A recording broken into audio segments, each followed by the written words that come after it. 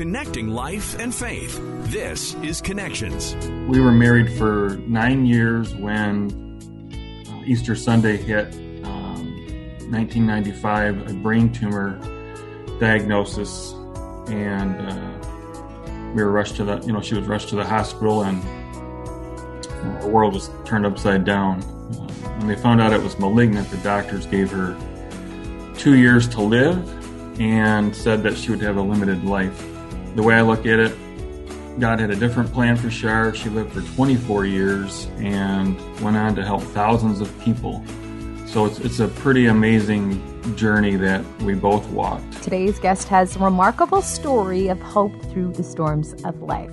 We're joined by Steve Harriman. He talks about his late wife, Shar, and he compares her to a 100-watt bulb lighting up the world for others facing challenges in life, even as she faced the end of hers. Now, back in 1995, his wife suffered a grand mal seizure, and it was after that they learned that she had a tumor and, in fact, had cancer. She was given 2 years to live, but she ended up living 24 more years. She didn't waste any of that time, and today on Connections, Steve will share her story and how she has impacted lives across the world.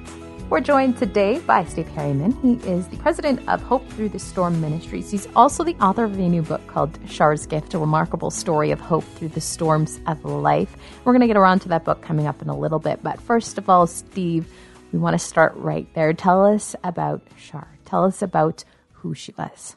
Shar was a 100-watt light bulb compared to me being a 10-watt.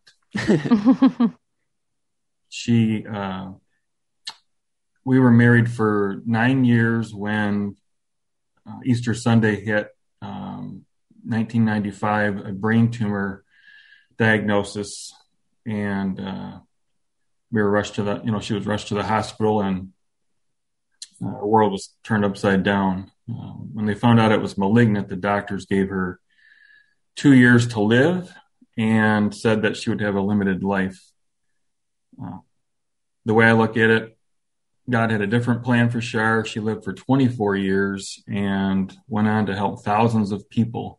So it's a pretty amazing journey that we both walked. And through a lot of storms and trials, there was a lot of hope and joy that came out of that, surprisingly. I call it impossible joy, given the circumstances. So, how did the two of you cross paths to start off?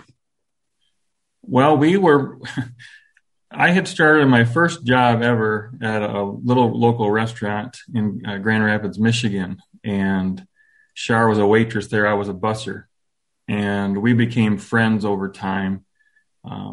We actually tried to find dates for each other, and we just thought, the spark's not there, but yet we could talk openly to each other, and our friendship grew. The funny thing was, when we both left there, as life moves on, we kind of lost track of each other. And I remember calling her one time in the fall of 1985, and I said, "Hey, Shar, how's it going?" And she goes, "Well, I'm kind of in a hurry." She says, "I'm trying to get ready for tomorrow morning. I'm going to a University of Michigan football game with a guy from my church on a first date." And for some reason, that did not sit well with me. And I remember just watching the game on TV, feeling so jealous and thinking, I hope it's going to be a thunderstorm or something. And then I thought, well, maybe if we get a nice cold snap. But then I thought, no, they're going to be snuggling under a blanket. I don't want that either. And you just kind of lose your mind over that. And I called her the next day and said, "Hey, how did it go?" And she says, "Awful." She goes, "It was cold. It was windy." She goes, "I didn't click with this guy at all." And I thought, I had silence, and I just, well, that's too bad. So at that point, I couldn't get her off my mind, and I remember thinking, I have to tell her. I have to tell her the truth, and so I risked our friendship, and I called her and I said, "Hey, Shar, can you meet for coffee? There's something I have to tell you." And she sounded really nervous on the phone, and she goes, "Well, there's something I have to tell you too." And I thought, oh, great. So we met at the very restaurant, we worked at Russ's, it's called. And I remember looking at her and I thought, I just have to do it. So I said, "Shar, I was jealous of you going with this guy to this game? And I just put it out there. I said, Shar, I'm in love with you. And I remember looking down at the table, like Linus looking for his blanket, and I looked up at her after a few moments because there was silence. And she had these huge tears in her eyes. And she goes, I'm in love with you too. I was so scared to tell you. Wow. So it was incredible. On the same day, we were both going to say that to each other. That's so amazing. So how long were you both married before the diagnosis? How long into your relationship once she got the diagnosis? Yeah, we were married a total of 33 years, but we were married 9 years when the diagnosis hit. And talk about a life changer. And when you're given a diagnosis like that and little hope, really. It really, it's hard to describe it, but it's just something where you take for granted, I guess, all of the things that you're able to do. And when you're sitting in a hospital, my eyes were, my eyes were open to the needs of other people, which I didn't even plan on. You're so focused on the person that you're married to. But I saw a woman pushing her husband in a wheelchair. He had one leg on the elevator. I remember walking through the lobby and seeing a woman who had obvious burns on her face. And at that point, you kind of realize, you're not in this alone. I mean, this is it's a world that I was fairly ignorant to. I just wasn't exposed to that. And so you develop an empathy for others. I think what really changed things for us, Shar had to leave her job. And that was like walking off of a cliff for her, she said, because you associate your life with your job many times and your purpose. And she felt like she had lost her purpose. And what we ended up doing was going to a brain tumor cancer support group, which doesn't sound like a very uplifting thing, but we went to the hospital where they held that, and that was the moment of clarity for Shar, who all of a sudden realized there were 7 people there, all going through what we were going through. And all I can remember is on the way home, she just talked about every one of those people and what she wanted to do for them, what she wanted to do to encourage them, getting them gift bags, getting cards, and she was all excited. And I hadn't seen her that excited in weeks, months. And so that became our social life, going to support groups, and Shar just felt useful that she could take what time she had left and try to encourage other people not to give up. And so we did that. And one of them, the ministry came out of a funny little story because she had given her testimony at a church, and the pastor said, I wish there was a couple people who could have been here. They would have loved to hear your story, Shar. And I said, well, what if we just typed it up and leave it for them? And he says, sure. So I typed up 25 copies, called it Hope Through the Storm, told Shar's story. And when we came back to that group a month later, all the copies were gone. And I said to the pastor, hey, what's the deal with this? And he says, yeah, they just snatched them right up. Can you print more? Long story short, we began to tell the stories of other people that we learned about. And it became a quarterly publication. And that little grassroots effort ended up in 49 states and 11 countries. And it was, we were distributing 100,000 copies. And it was just a small effort, but it became something bigger. And it led to Hope conferences that we did at a really nice venue in Grand Rapids called Frederick Meyer Gardens. And we did it for free and invited anyone with any illness or any disability to come. And we filled the place. And Shar went up there after having her second brain surgery and spoke, which I thought was pretty miraculous.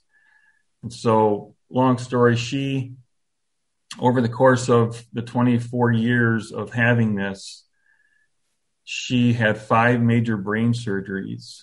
And so you can imagine what kind of hope can you see in that, but Shar did.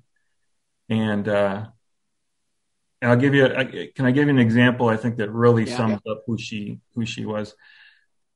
After her second brain surgery, she was in the hospital still in the bed, and she had a very strong faith. And she said, Steve, do you think maybe I'm not in the hospital for me? And I was confused. I said, what do you mean? And she says, well, I just feel like maybe I'm here to help somebody else. And I thought, okay, that's fine. I had gone to get coffee. I came back to the room, and here's Shar with her arm around the nurse praying with her. And so I kind of stepped out quietly, and later on that evening, I said, what was that all about?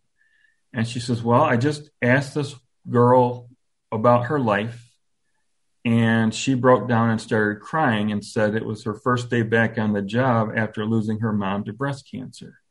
Wow. And I said, Shar, I think you were right what you told me. And she goes, I think so. I think she's the person I was supposed to help. And there were so many moments like that. I think what I would tell people, and it's hard, obviously, when you're going through MRIs like crazy and dealing with these kind of situations, it is enormously difficult to keep your head above water. But she had this way of flipping it. And she would always be thinking about the other person in the room, always asking about them. And so for Shar, she found purpose in the pain. And I think that's what made her special. She had a favorite saying, which I think was really applicable to her situation. It was, what the caterpillar calls the end of the world, the master calls a butterfly. And that was Shar. What was it like for you to be by her side through all of this? Were you able to hang on to faith as strongly as she was, or did you have moments where you felt like God had abandoned you? Yes. Shar had a much stronger faith than I did. I remember when she's getting wheeled into her first surgery, family's all worried, I'm all worried, and Shar's the only one who's not.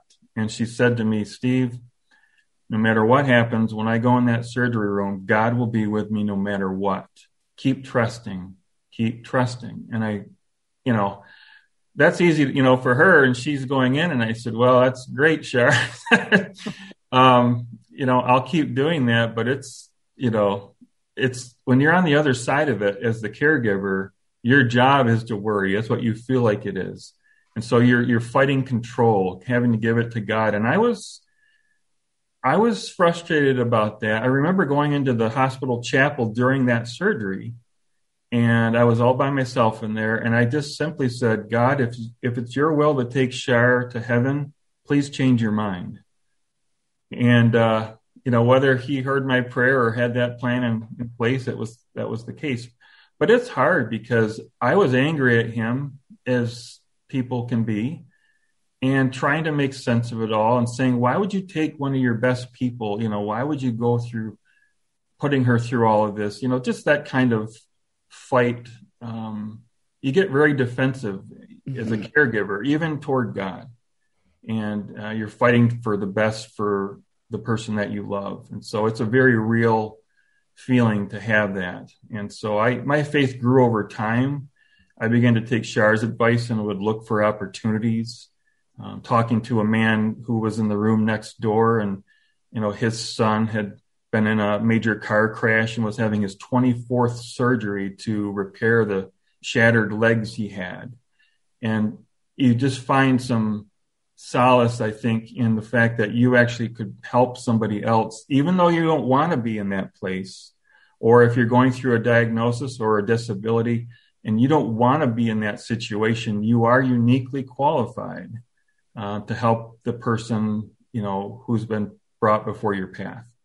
And so I found that to be helpful, and met many people that I could actually comfort through our own storm. Now, Shar was only given 2 years to live. She ended up living 24 more years. Obviously, there were struggles in there, but how did that impact your faith? Because that in itself sounds like a miracle. Yeah, it was a very much roller coaster at times. I think, I'd have to guess that Shar had at least probably 40 to 50 MRIs over the course of that time, which is a lot. And every time I would worry about that, every time I would be in this inner struggle with my faith to say, you know, why do you have to keep putting her through this? You know, you could just, make this easier. I think the biggest challenge on my faith was the last surgery, which ultimately led to losing her. She got through it. We spent 2 months in a rehab, physical rehab at the hospital.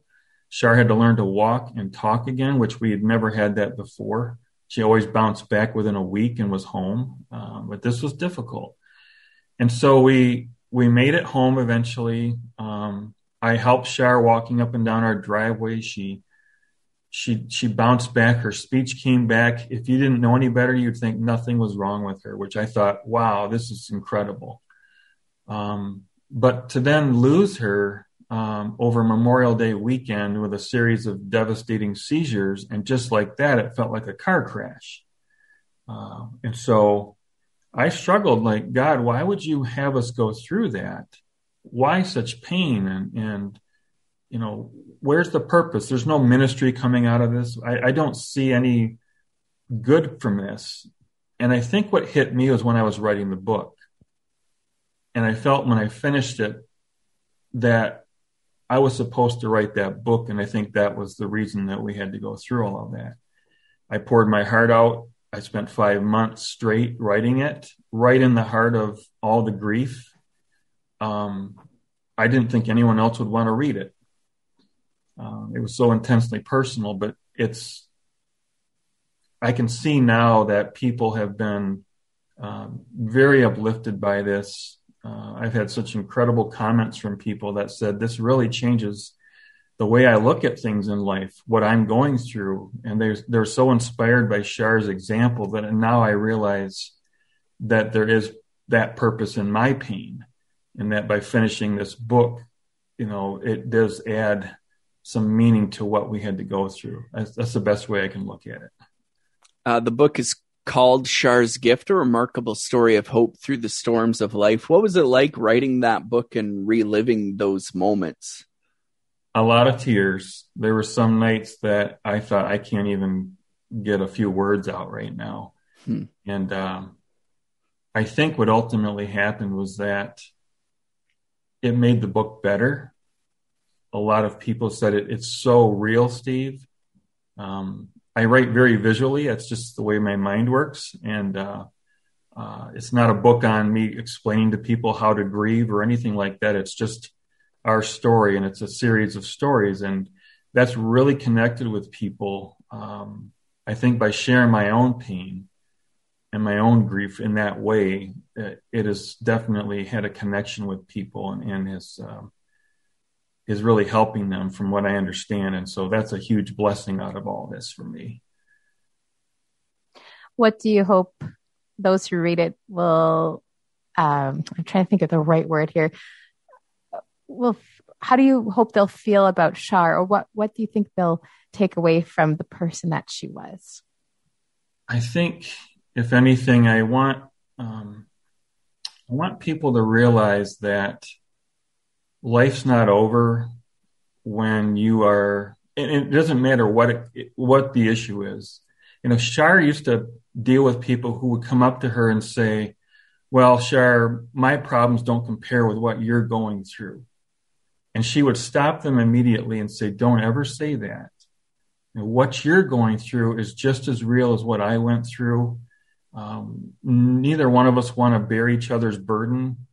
And she would respect what they're dealing with, whether it's a divorce or, a loss of a job or finances or medical conditions.